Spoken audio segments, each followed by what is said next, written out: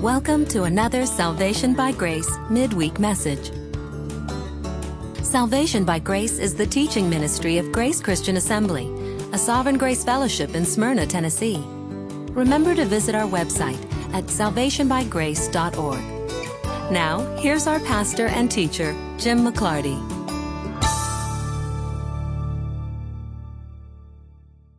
Well, welcome back to our Wednesday night studies. You can open your Bible to Job 24.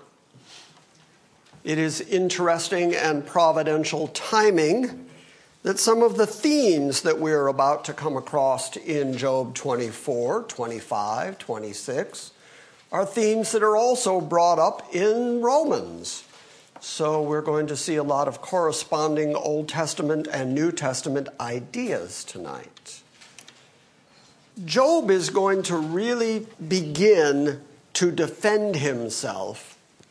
He's going to reach the point in what we're going to read tonight where he's sort of confused, sort of flummoxed by the fact that he knows God is absolutely sovereign. He knows God's in charge of everything. God is everywhere. Nothing happens without God's permission and God's active empowerment of that thing. He knows that, and yet he can't seem to find God. He knows God's everywhere. God's doing everything, and yet he can't seem to get God to just sit down and listen to his complaint. And so he's starting to justify himself and thinking back on what his life used to be and what his life is like now. We'll probably get to that next week. And as he looks at that comparison and recognizes his own righteousness, he continues to think that it is just sort of unfair, that God should give him an accounting, that God should tell him why this is happening, because he's just really confused by it. Now, you'll remember that 3 weeks ago, the last thing we saw was that Job's friends were making the argument that bad things happen to bad people, good things happen to good people. Job must be bad because these bad things are happening to him. And then the argument was made that bad people have their lives cut short and that their children don't prosper and that all these evil things happen to them in their lives because they're evil. And Job's response was, yeah, but that's not true. That sounds good, but the simple fact is, evil people flourish. Bad things happen, and they seem to go on and live a good life. So, starting in chapter 24, he's going to start listing all the wrongs that people do. And yet, despite the fact that they do all these wrong things, they still seem to be fine by any of the world's reckoning. Then after he argues that, Bildad's going to speak, and it's the shortest speech that you're going to see of any of the three friends or any of their arguments. A very short speech where Bildad is just going to, recognizing that he can't get Job to admit his own righteousness or his own guilt or his own sinfulness, he finally just comes down on the side of, well then look, everybody's guilty. So you must be guilty because everybody's guilty. And of course, we theologically would agree that everybody's guilty. In fact, that's what we're going to see as we continue in the book of Romans on Sunday mornings. It's that Paul is going to argue, right along with Isaiah, that everybody's guilty. Except that Bildad poses it in a way where he doesn't see a solution to it. He doesn't see an answer to it. Paul sees a solution. He sees an answer. He sees the Messiah. He sees the Redeemer. And so when Job answers back to Bildad, he's even going to get into the idea of a mediator. And that's really, really interesting considering how ancient this book is. So there, that should kind of catch us up, and that is coming attractions, and we should be ready to start reading at chapter 24. The first 2 lines of chapter 24 of Job are basically Job saying, why doesn't God post a schedule somewhere so that we know what he's up to? so that we know when he's judging, because at this point, that's what he and his friends are arguing about. When do the evil get judged? Job is going to continue to argue that they get judged, but someday, perhaps even in eternity, even in Hades, which he's going to call Abaddon here. Someday they're going to be judged, but not immediately, not in this lifetime. And as I said, Job is going to get continually frustrated by that fact, and he just wishes he could get God to sit down for a minute and explain why these things are. And I don't think there's a single person in the room that wouldn't like an answer to that question. Why are things the way they are? Well, that's Job's conundrum, and then he's going to end up starting to defend himself and justify himself and kind of conclude that it's not fair that this is all happening to him. And that's when Elihu, the young man, is going to speak up. And then God's going to defend himself and start out with, "Who is this that darkens my counsel without knowledge?" So the simple reality is we don't understand everything. And because we don't understand everything, we shouldn't be trying to put God on trial because we don't know what he's doing. All right, that was introduction 1B. Chapter 24, verse 1. Why are times not stored up by the Almighty? And why do those who know him not see his days? In other words, why doesn't God set up a time frame? Why doesn't he set up a schedule? Why aren't there times stored up with the Almighty so that those who know him can come and check with him? What are you doing? When are you doing it? What can we expect? Why are these things happening? He says, why doesn't the Almighty act like that? And yet we who know him don't get to see it. We don't get to understand it. We don't see his days. And yet, starting at verse 2, he's going to list bad things that people do. This isn't going to take a great deal of commentary. Verse 2, some remove the landmarks. They seize and devour flocks. If they move a landmark, what that means is that they've moved the stone that designates the borders of one person's land to another person's land. And when they move those stones, they're basically stealing land. And they do that while they seize and devour other people's flocks. And they drive away the donkeys of the orphans. In other words, the orphans who have nothing but maybe just a few animals. They end up driving them off, so the orphans end up with nothing. And they take the widow's ox, her only animal, as a pledge. They push the needy aside from the road. The poor of the land are made to hide themselves altogether. Behold, as wild donkeys in the wilderness, they go forth seeking food in their activity, as bread for their children in the desert. In other words, the poor go out just like brute beasts, like wild donkeys, just seeking food every day. And yet it's like looking for bread in the desert. They harvest their fodder in the field, and they glean the vineyard of the wicked. They spend the night naked without clothing, and they have no covering against the cold. They are wet with the mountain rains, and they hug the rock for want of shelter. That's the state of the poor, the impoverished on planet Earth. Why is that okay with God? Why doesn't God explain this to us? Starting at verse 9, he looks another way and says, others snatch the orphan from the breast, and against the poor they take a pledge. And they cause the poor to go about naked without clothing, and they take away the sheaves from the hungry. Within the walls, they produce oil, and they tread wine presses, but then they thirst. From the city, men groan, and the souls of the wounded cry out. And yet God does not pay attention to this foolishness, to this folly. It just seems to go on and go on and go on. Why doesn't God reveal himself? Why doesn't he explain why this all is? Others have been with those who rebel against the light, and they do not want to know its ways, nor to abide in its paths. Those people are all around us these days. the people who want nothing to do with the light of God, the light of revelation, the light of wisdom, and yet they populate the planet all over the place. They don't abide in its paths, and they don't want to know its ways. Verse 14, the murderer arises at dawn, and then he kills the poor and the needy, and at night he's a thief.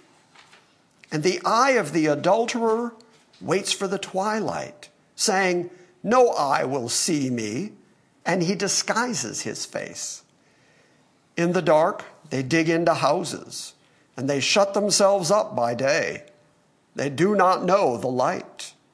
For the morning is the same to him as thick darkness, for he is familiar with the terrors of the thick darkness. In other words, there are just some people who are so committed to evil and to working wrong that they not only don't want to know the light, they dwell in thick darkness. Their minds are corrupted so badly. Why doesn't God explain this? Why does this continue to be that way? Verse 18. They're insignificant on the surface of the water. What that means is it's like foam on the water. It rises up and then it dissipates. And they seem just insignificant. Their portion is cursed on the earth. And they do not turn toward the vineyards. In other words, even when they plant vineyards, nothing comes up for them. Drought and heat consume the snow waters, and so does Sheol consume those who have sinned. A mother will forget him. The worm feeds sweetly till he is remembered no more. And wickedness will be broken like a tree. So here's Job again saying, wickedness is going to be, at some point, settled in justice. But until it does, it seems like the drought and the heat consume snow waters in the same way Sheol consumes those who have sinned. They all go down into the grave, and then they're forgotten. A mother will forget them. The worms feed sweetly on them, and then they're remembered no more. Their wickedness is broken off, just done away like a tree.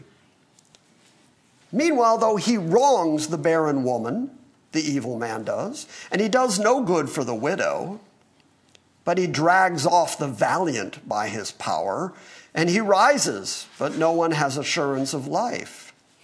He provides them with security, and they are supported, and his eyes are on their ways. They are exalted for a little while, then they are gone. Moreover, they are brought low, and like everything that's gathered up, even like the heads of grain, they're cut off.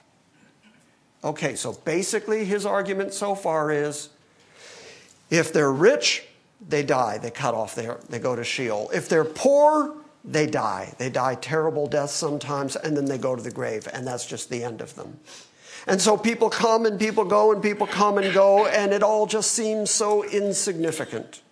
It doesn't seem to really accomplish much of anything. Why doesn't God explain this to me? Now remember that Job is saying all this in response to the argument from his friends who have said that the evil people have an evil time in this very life, that God is going to judge them now, that bad things are going to happen to them here and now. And Job's argument here is, no, not really.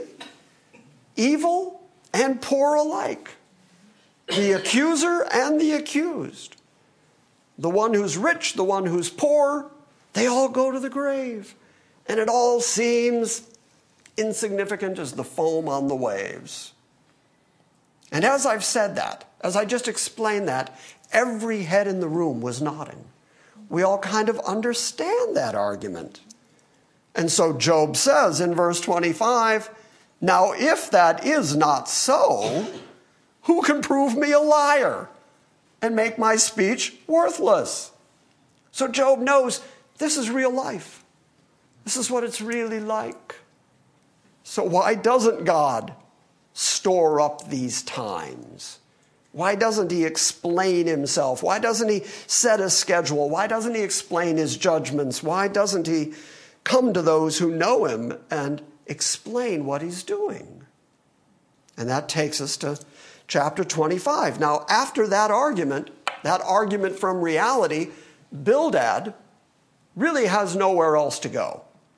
he and his two friends have 3 times now confronted Job and said, you must be sinful, you must have done something wrong, and they don't seem to be making any headway with Job.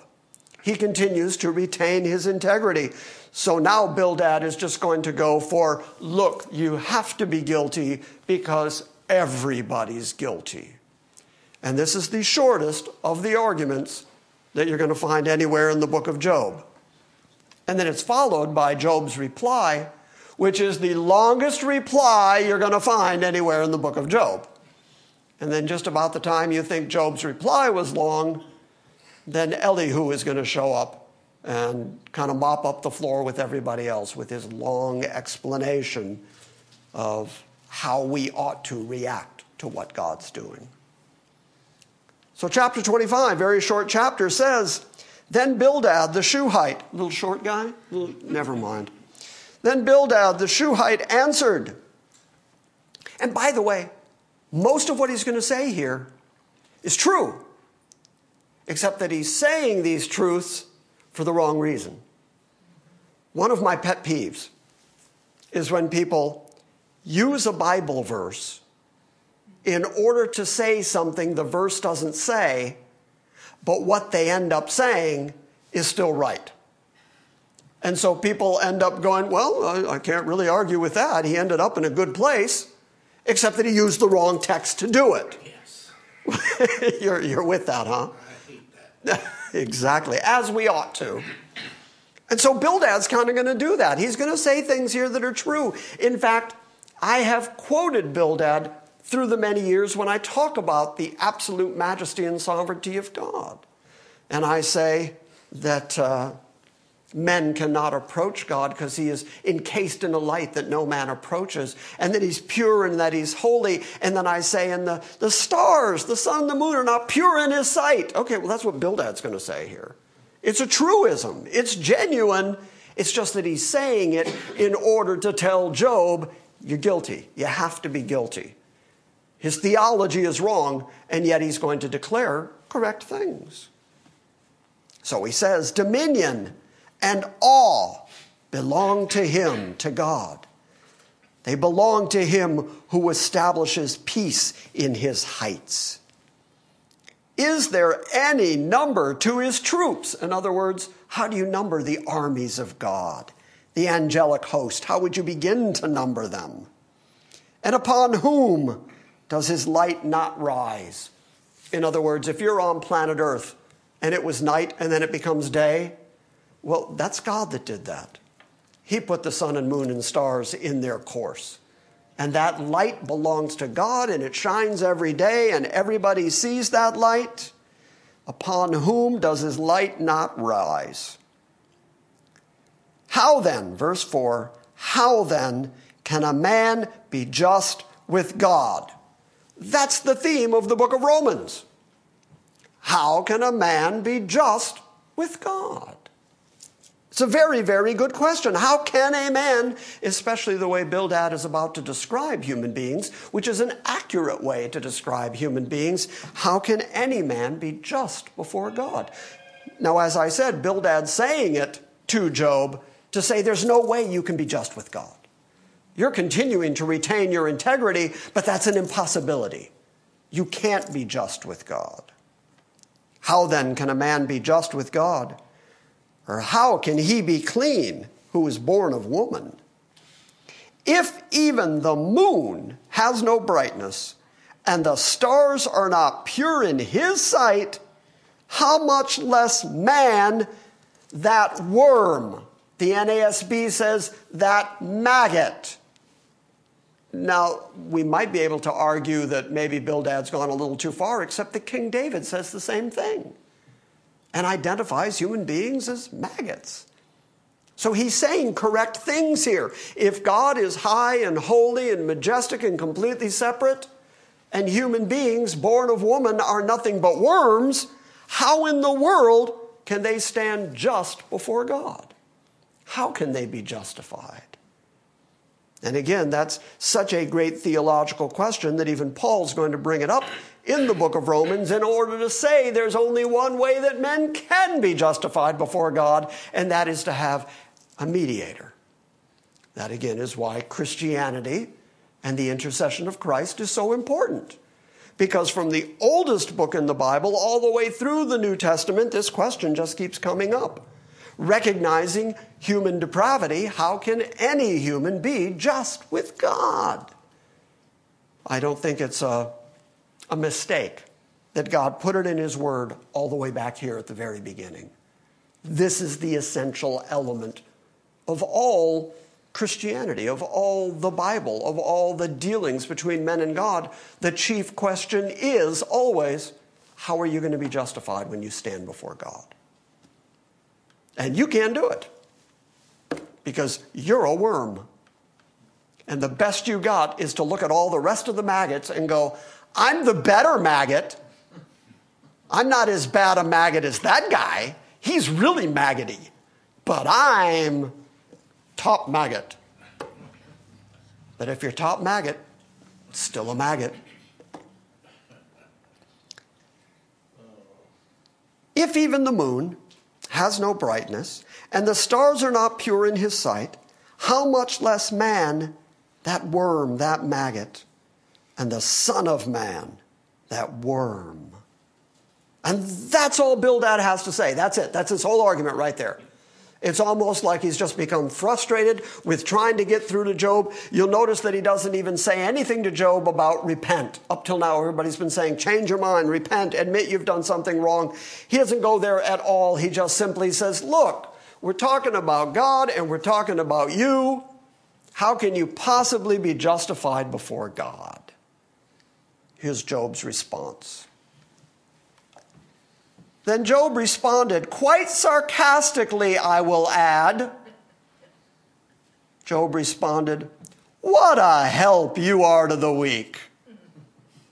Look at me. Look at the sores. Look at all I've lost. Look at me sitting on the ash heaps. I've got worms inside my sores. Look at the condition I'm in. I stink. My friends hate me. People abhor me. People are afraid of me. Don't bring the children around me. And you tell me that there's no way I can be justified before a holy God. You are such a big help. How you have saved the arm without strength. In other words, instead of strengthening me and helping me, you've just made me feel worse. But of course, he says it sarcastically. How you have saved the arm without strength. What counsel you have given to the one without wisdom. Yeah, I'm really stupid. I get it, Bildad. Yeah, I'm real stupid. Yeah, okay. What counsel you have given me. And what helpful insight you have abundantly provided. So I'm without wisdom. I have no understanding. You've come to counsel me, and trust me, you have really given me an abundance of wisdom. Thank you so much, my friend. To whom have you uttered words, and whose spirit was expressed through you? In other words, you're not telling me anything I need to know. You haven't brought any wisdom to me. You claim to be speaking for the forefathers and humans in general and how everybody's always known this. But really, to whom have you uttered words and whose spirit was expressed through you? Now he's going to talk about the greatness of God. Since Bildad has introduced that topic, Job is going to continue talking about it. He says, the departed spirits tremble under the waters and their inhabitants. In other words, the inhabitants of the oceans. When departed spirits leave, they go into Sheol. When they go into Sheol, they are under the oceans and under the ocean inhabitants. The deepest place on the planet where creatures still live are in the deep trenches of the ocean. And Job knows that and says when people die, they go to a deeper place than that. Naked is Sheol before them, and Abaddon has no covering. Abaddon is another word for Hades. He, God, stretches out the north over the empty space. Here, this will make it easier for you to understand. How many people are building apartment complexes at the North Pole? How many housing complexes are going up there? Anybody here want to start a campaign to move to the North Pole? Well, Job knows that. Job knows that the northern parts are just empty space, and yet God's there.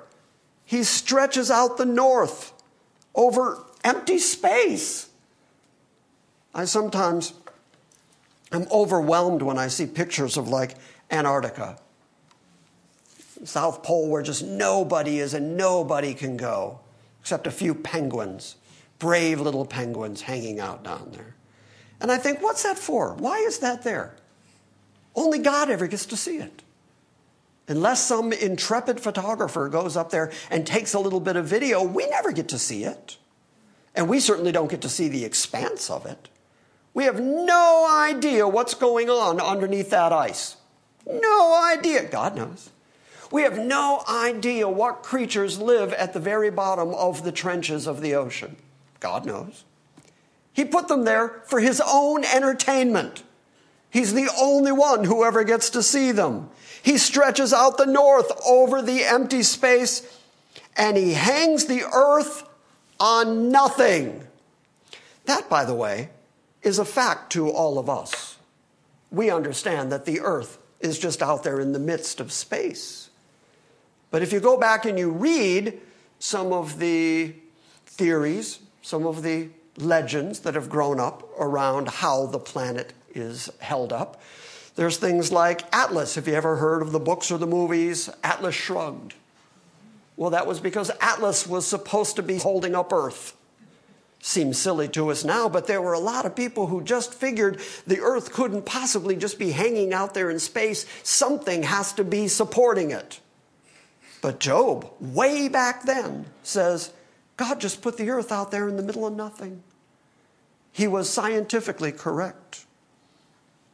He stretches out the north over the empty space, and he hangs the earth on nothing. And he wraps up the waters into his clouds, and the cloud does not burst under them. We know that. We understand condensation. We understand where rain comes from. But all of that science, all of that knowledge, that the clouds suck up the moisture from the earth, and then the clouds retain that moisture until it's time for God to open them and bring the water back onto the planet, Job knows all that.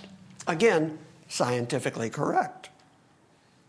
He wraps up the waters in his clouds, and the cloud does not burst under them. He obscures the face of the full moon, and he spreads his cloud over it. If you look up one night and you can't see the moon because thick clouds have covered it, Job argues that's God.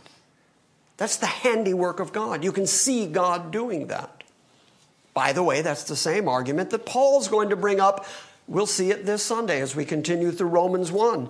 He's going to say that the creation itself demonstrates the reality and the existence of God. The very fact that the creation exists and that it works proves that there had to be a creator.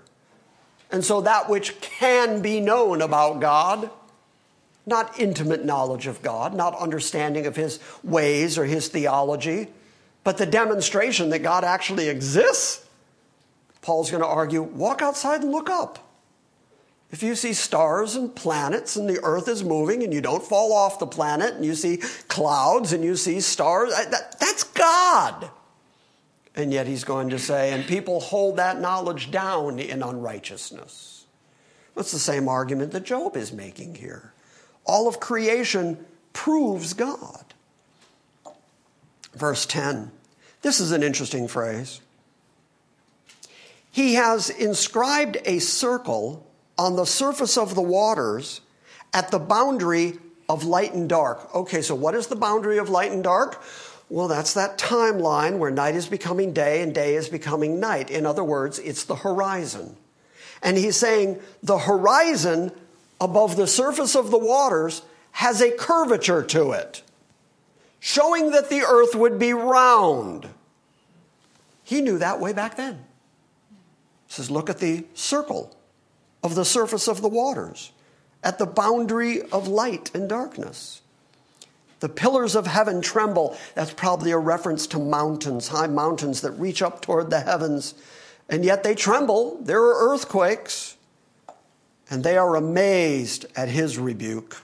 In other words, when God gets angry at mountains, mountains know enough to tremble. Human beings, not so much.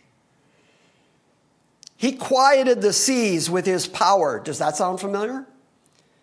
The very fact that the sea is passable, the very fact that you can put a boat on the water, even though sometimes the wind blows and the waves come up and the storms happen, the very fact that these huge expanses of water are passable, he says, that's God. God allowed that the water sometimes would be calm and that you could travel over it.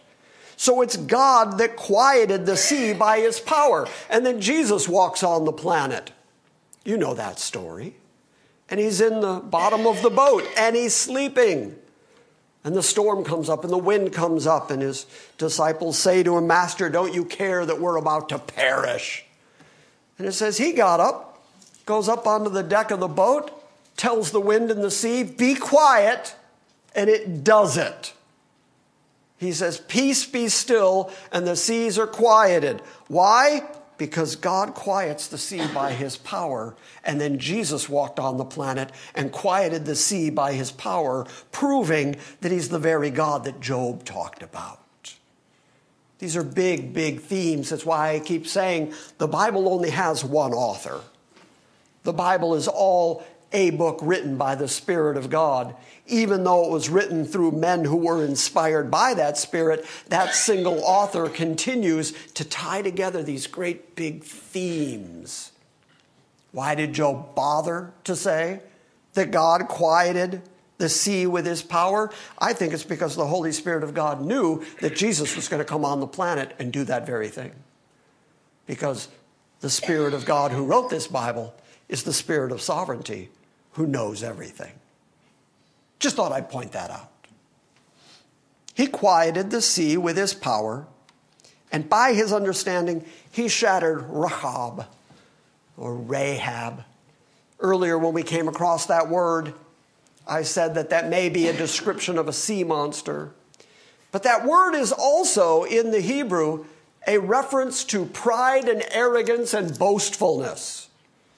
So it can be that God, with his understanding, shattered sea monsters, because later he's going to say he puts a hook in the nose of Leviathan. So it could be a reference to that, but it also might be, based on the Hebrew original word, it might be that he's the one that shatters those who are boastful and proud, and that he does that by his intimate understanding and knowledge of everyone. By his understanding, he shattered Rahab, or Rechab. By his breath, the heavens are cleared. You look up one day and it's all cloudy. You wait a couple hours and suddenly the sky's all blue. Job says, that's God. God did that. He exhaled. And that created the wind and his clouds moved. His hand has pierced the fleeing serpent.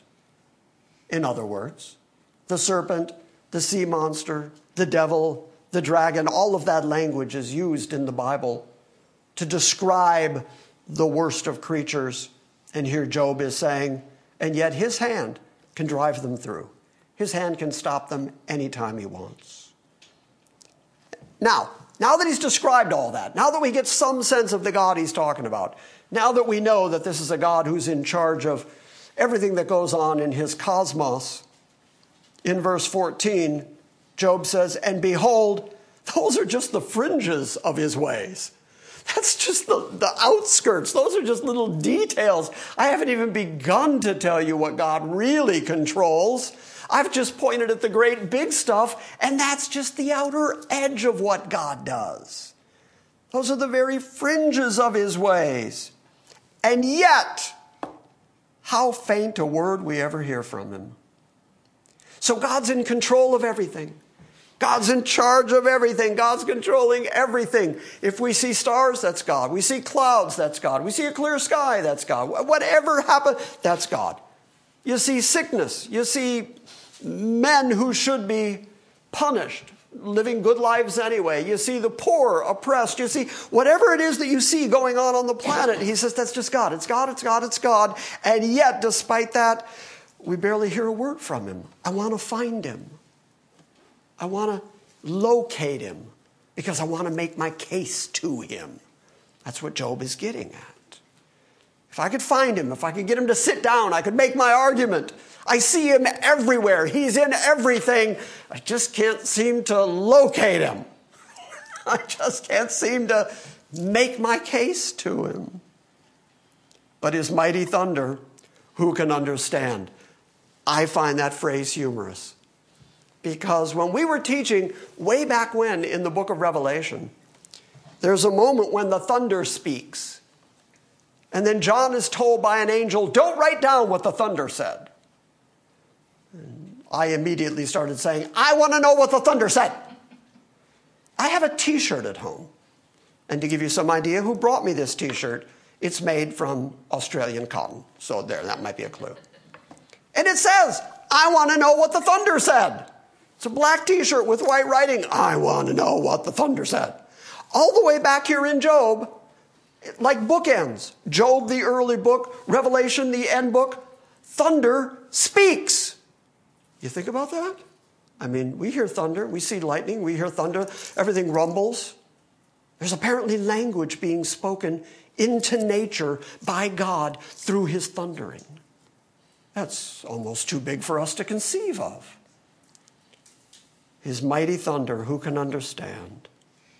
Chapter 27. Then Job continued his discourse. And he said, now he's going to argue for his own righteousness again. He says, as God lives, who has taken away my right. In other words, I used to have some authority. I used to have some ability to tell people what to do. When he starts defending himself, you're going to see the continuation of that, but not now. God lives, who has taken away my right. This happened to me because God did this to me. And the Almighty, he has embittered my soul. As God lives, who has taken away my right, and the Almighty, who has embittered my soul. For as long as my life is in me, and the breath of God is in my nostrils, my lips certainly will not speak unjustly, nor will my tongue mutter a lie or mutter deceit. Far be it from me that I should declare you guys to be right. That's what they want most. They just want him to repent, change his mind, and say, yeah, you guys are right. That's right. Okay, let me admit what I've actually done wrong. You caught me. You got me. You've convinced me. You pounded me down. Okay, I'm going to admit. He says here, there's no way I'm ever giving in to you guys and admitting that you're right, because Job continues to retain his integrity. He knows that he didn't do anything that would have brought on the amount of calamity that he's going through. My lips certainly will not speak unjustly, nor will my tongue mutter deceit. And yet far be it from me that I should declare you to be right. Till I die, I will not put away my integrity from me. I hold fast my righteousness and will not let it go, and my heart does not reproach any of my days. In other words, I can look back over my life and say, okay. I did all right. So Job is continuing to declare his righteousness. This is in response to Bildad saying, nobody can be just before God. Nobody can be righteous. And Job saying, but I can't come up with anything that would cause God to turn on me the way he has. And I want him to explain it to me. Then he's going to start talking about the godless people of the planet. And again, he's going to start saying, eventually, justice is going to come to them, but it doesn't happen right here and now. But because I declare my righteousness, verse 7, may my enemy be as the wicked, and my opponent as the unjust. I think he's talking to them. He's saying, you've turned yourself enemy to me now. May you be like the unjust. For what is the hope of the godless when he is cut off? When God requires his life? Boy, that's a good question. That is a really good theological, philosophical question. Paul picks it up, talks about it in the New Testament, and says that we're not like the world that has no hope. Whenever we run into that idea, I end up having to ask the question, how do people who don't know God, who don't know Christ, who don't have faith, how do they get through this life? Considering the fact that we do know, by simple observation and by the Bible, we do know that life down here on planet Earth is hard. And we know that good and bad things happen to the just and the unjust. We know that some people get rich and some people get poor, and it just looks like it's all chaos down here sometimes. And so naturally we would ask, how do people get through this life who have no hope? Well, Job goes a step further and says, when they die and they stand before God, that God that you've described, Bildad, what hope do they have? For what is the hope of the godless when he is cut off, when God requires his life? Will God hear his cry when distress comes upon him? I think that means when the judgment comes on him. Will he take delight in the Almighty? Oh yes, now I worship you, now that you're punishing me this way, and now that I'm in judgment and thrown into outer darkness, now I take delight in you. Job's saying, no, you better delight in the Lord right now, because God's not going to hear your cry when distress comes upon you. Will he take delight in the Almighty? Will he call on God at all times? I'm going to instruct you in the power of God. What is with the Almighty, I will not conceal. So Job's going to say, here's what I've learned so far. I'm going to tell you guys about it. Behold, all of you have seen it. Why then do you act so foolishly? This is the portion of a wicked man from God, and the inheritance which tyrants receive from the Almighty. Though his sons are many, they are destined for the sword, and his descendants will not be satisfied with bread. In other words, his descendants are going to starve. His survivors will be buried because of a plague, and their widows will not be able to weep. Though he piles up silver like dust and prepares garments as plentiful as the clay, he may prepare it, but the just will wear it, and the innocent will divide up his silver. He has built his house like the spider's web, or as a hut which the watchman has made. And he lies down rich, but then he's going to die. That's what he's saying in verse 19. He lays down rich, but then never again he opens his eyes. And it all is no more. Terrors overtake him like a flood. A tempest steals him away in the night. And the east wind carries him away, and he is gone. For it whirls him away from his place, for it will hurl at him without sparing. And he will surely try to flee from its power. But men will clap their hands, which is a sign of derision, and they will hiss at him from his place. Now Job is going to do a really interesting thing. He's going to say that human beings at this point dig into the earth. Obviously, there was mining going on back in Job's day. Now that he's described the state of human beings and the state of evil people and how they're ultimately going to fall into judgment, and how even on the planet it may not happen in their lifetime, but eventually even their offspring are going to pay for the sins that they've committed, the same way that God talks about the fathers eating grapes and the children's teeth are set on edge. And so he says eventually God is going to mete out justice.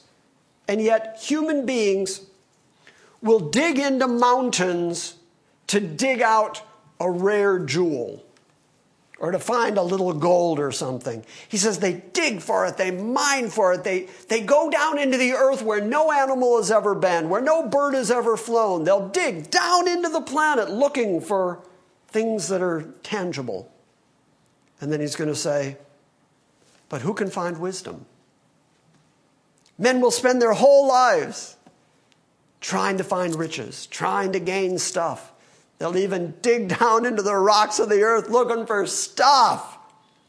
And he says, but wisdom, that's what you need. And men, for some reason, don't seem to go hunting for it with that same vim and vigor that they go looking for gold. And he's saying, that's more precious than the gold. Go find wisdom. Here's how he puts it. Surely there is a mine for silver and a place where they refine gold. Iron is taken from the dust, and from the rock copper is smelted. Man puts an end to darkness. In other words, they take torches down into dark caves. And to the farthest limit, he searches out the rock in the gloom and in the deep shadow. He sinks a shaft far from habitation. In other words, it's so far down, this shaft that he's building, that nobody lives down there. It's forgotten by the foot. And they hang and swing to and fro, far from men. In other words, as they go down these long shafts, looking for things that they can mine up, they're tied with ropes, and they're being lowered down into these shafts. And he says they hang and they swing to and fro, but they're far from human beings. They're far from men. And the earth, from it comes food. And underneath it, it's turned up like fire, another scientific reality. Underneath the earth, there's magma and fire and lava. And he knows all that. And yet men will dig down into that looking for riches, looking for anything that will make them a little better off. Its rocks, the rocks of the earth, are a source for sapphires, and its dust contains gold. This is a path, that path underneath the earth, that no bird of prey knows. They fly above the earth, but we're talking about under the earth now. Nor has the falcon's eye caught sight of it. The proud beasts have not trodden down there. When you dig down into a deep mine, you don't find lions, tigers, bears. They know better than to go down in there. But men light their torches and go down in there just in case they find something that will enrich them. The proud beasts have not trodden it, nor has the fierce lion passed over it. He puts his hand on the flint. In other words, when human beings in those days were doing mining and trying to break up the earth, they would use flint rock, and they would pound on the flint, almost like we use nails, in order to break up the earth as they search for their treasures. He puts his hand on the flint, and he overturns the mountains at the base. In other words, they're digging into the base and the sides of mountains looking for valuables. He hews out channels through the rocks, and his eye sees anything precious. It's why he's digging. It's why he's looking. He's looking for gold. He's looking for jewels. He's looking for silver and copper. He's looking for anything precious. And he'll go through all this effort, through all this work. Verse 11, he dams up the streams from flowing. And what is hidden, he brings out to the light. In other words, he'll stop streams from flowing so that he can see the rocks at the base of the stream, so that he can look for gold. People are still doing that kind of thing. So Job's point is, they put all this work into finding anything that they can deem valuable, and yet they're not finding the most valuable of things. Because verse 12 says, but where can wisdom be found? They go searching. It doesn't matter where God has hidden these precious stones. Men will find it. Men will dig it out. Men will mine it up. Men will go looking for it. He says, but where are you going to go find wisdom? And where is the place of understanding? Man does not know its value. Man, is that true? Do I need to prove that one to anybody? That wisdom and understanding of the things of God are more important than the riches of this world, and yet men don't seem to know its value. Stupidity runs rampant, as I think we could all prove by 5 minutes on the internet. That seems easy enough. Man does not know its value, nor is it found in the land of the living. In other words, if you're going to find wisdom, it's not going to be from other human beings. I think, again, he's pointing this at his three friends. You've claimed that you're giving me all this insight, all this wisdom. You shared all that with me. In fact, one of the taunts that Job came back at Bildad with was, oh, thank you for all this wisdom you've shared with me. And he says, it's not found among the living. Men don't know genuine wisdom.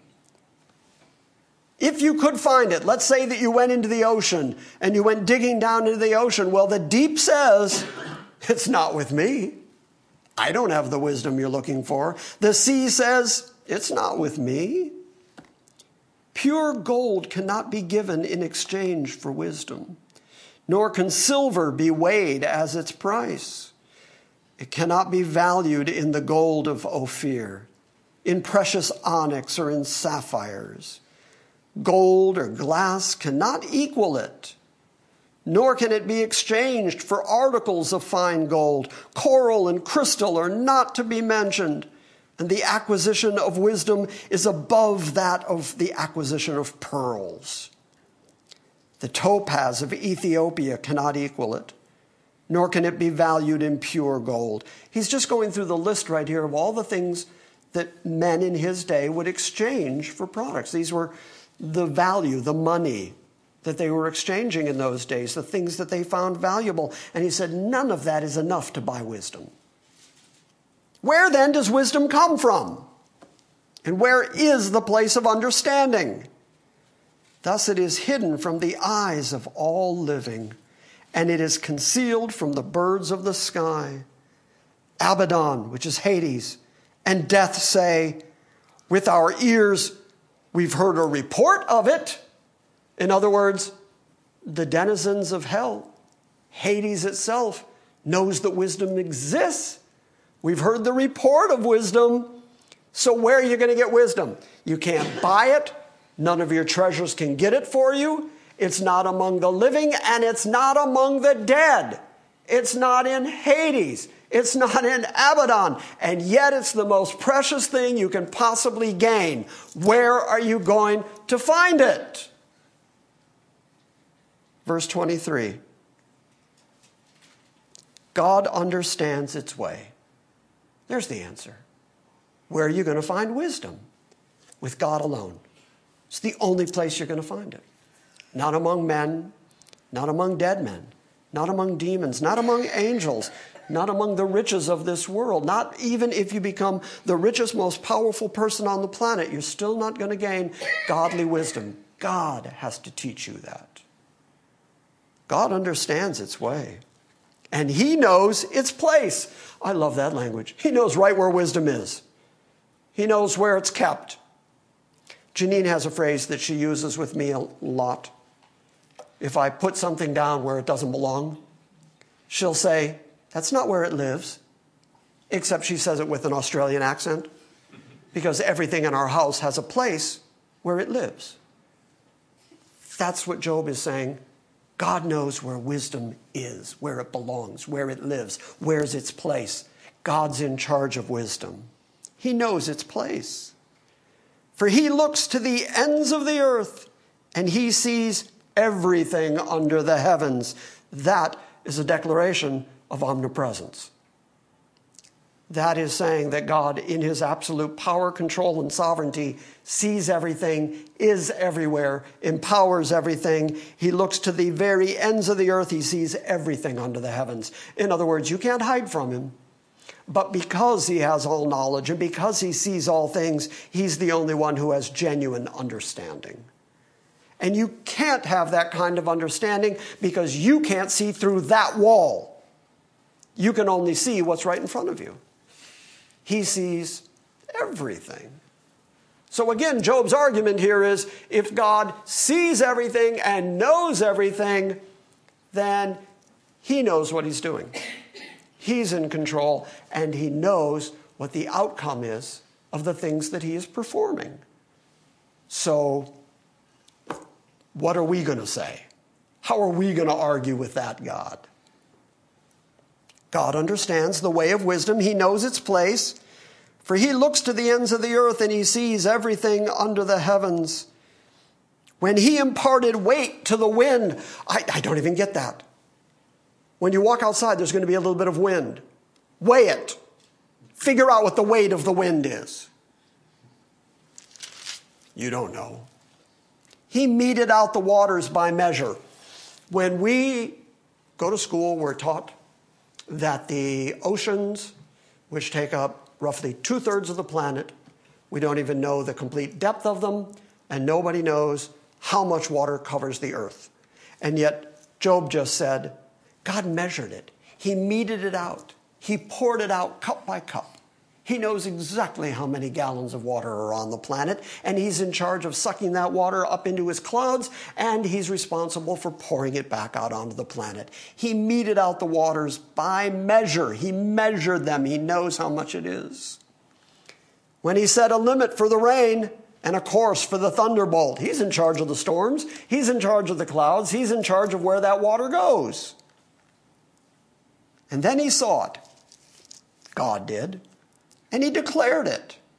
And he established it. And he also searched it out. In other words, there's no limit to his understanding. He sees everything. He declares everything. He establishes everything. And then he searches it all out. He knows everything. And to man, he said, oh, finally we get to man. Whew, that was like a lot of God's absolute sovereignty. And he said to man, behold, the fear of the Lord, that's wisdom. Does that sound familiar? The Bible keeps saying it. The fear of God is the beginning of wisdom. You don't know anything till you know the reverence of God, until you are in awe of God. He doesn't mean fear here like slavish fear. He doesn't mean, saying, oh, it's God, run, I'm so scared. He means being in reverential awe of God. Here, I'll put it this way. If an angel walked through the door right now, if an angel walked through, did I fool anybody? I did. Kyla looked back. Oh, that was great. Okay, I fooled one person. If an angel walked in right now, would we all be standing up going, hey, how are you? What's shaking, Gabriel? No, we'd be in reverential awe. Most of us would be on our face. And then based on the Bible, the angel would say, don't do that. Don't worship me, worship God. I'm a fellow servant like you are. Yeah, but you're an angel. I'm a sinner, and you're from God, and I'm scared. Okay, so God now, take it to the nth degree. We're not just talking angels here. We're talking God himself. He says, unless you have that kind of reverential awe for God, it doesn't matter how much stuff you collect in this lifetime. It doesn't matter the power, the authority that you amass to yourself in this lifetime. It doesn't matter the book learning. It doesn't matter how deep you manage to dig into the planet. It doesn't matter how well you circumnavigate the earth on the oceans. It doesn't matter what you do in this lifetime, rich or poor, whether you're doing well or you're doing evil. If you don't know the awe of God, you know nothing. Because when you leave this planet, one thing is going to stand between eternal condemnation and eternal glory. And that is your reverence and worship to God. Do you follow what God said? Do you search out what God thinks? And if he sends his son and says, this is my beloved son with whom I'm well pleased, hear him. Well, if you worship him and have awe of him, you're going to listen to his son because he said to. And then you find out that his son is the mediator between you and the wrath of that God. But it all starts at genuine reverence for God. So it doesn't matter what you know in this lifetime. It doesn't matter what you amass in this lifetime. It doesn't matter how important you become in this lifetime. When you stand before God, the real God, the eternal God, the holy God, the judge God, the sovereign God, when you stand in front of him, you better already have reverential fear and awe and worship of him on your lips, or he's going to send you into outer darkness. And there's no gray area and there's no in between. So really then, what's genuine wisdom? Genuine wisdom is get on your face before God. Genuine wisdom is worship that God. And if you can't bring yourself to do that, you're stupid. Is that too harsh? No. He just kept saying, you're a fool.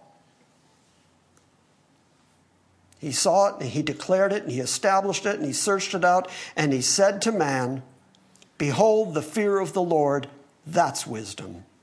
And to depart from evil, that's what understanding is. So what's wisdom? What's understanding? It's to fear God and to eschew evil. That's it.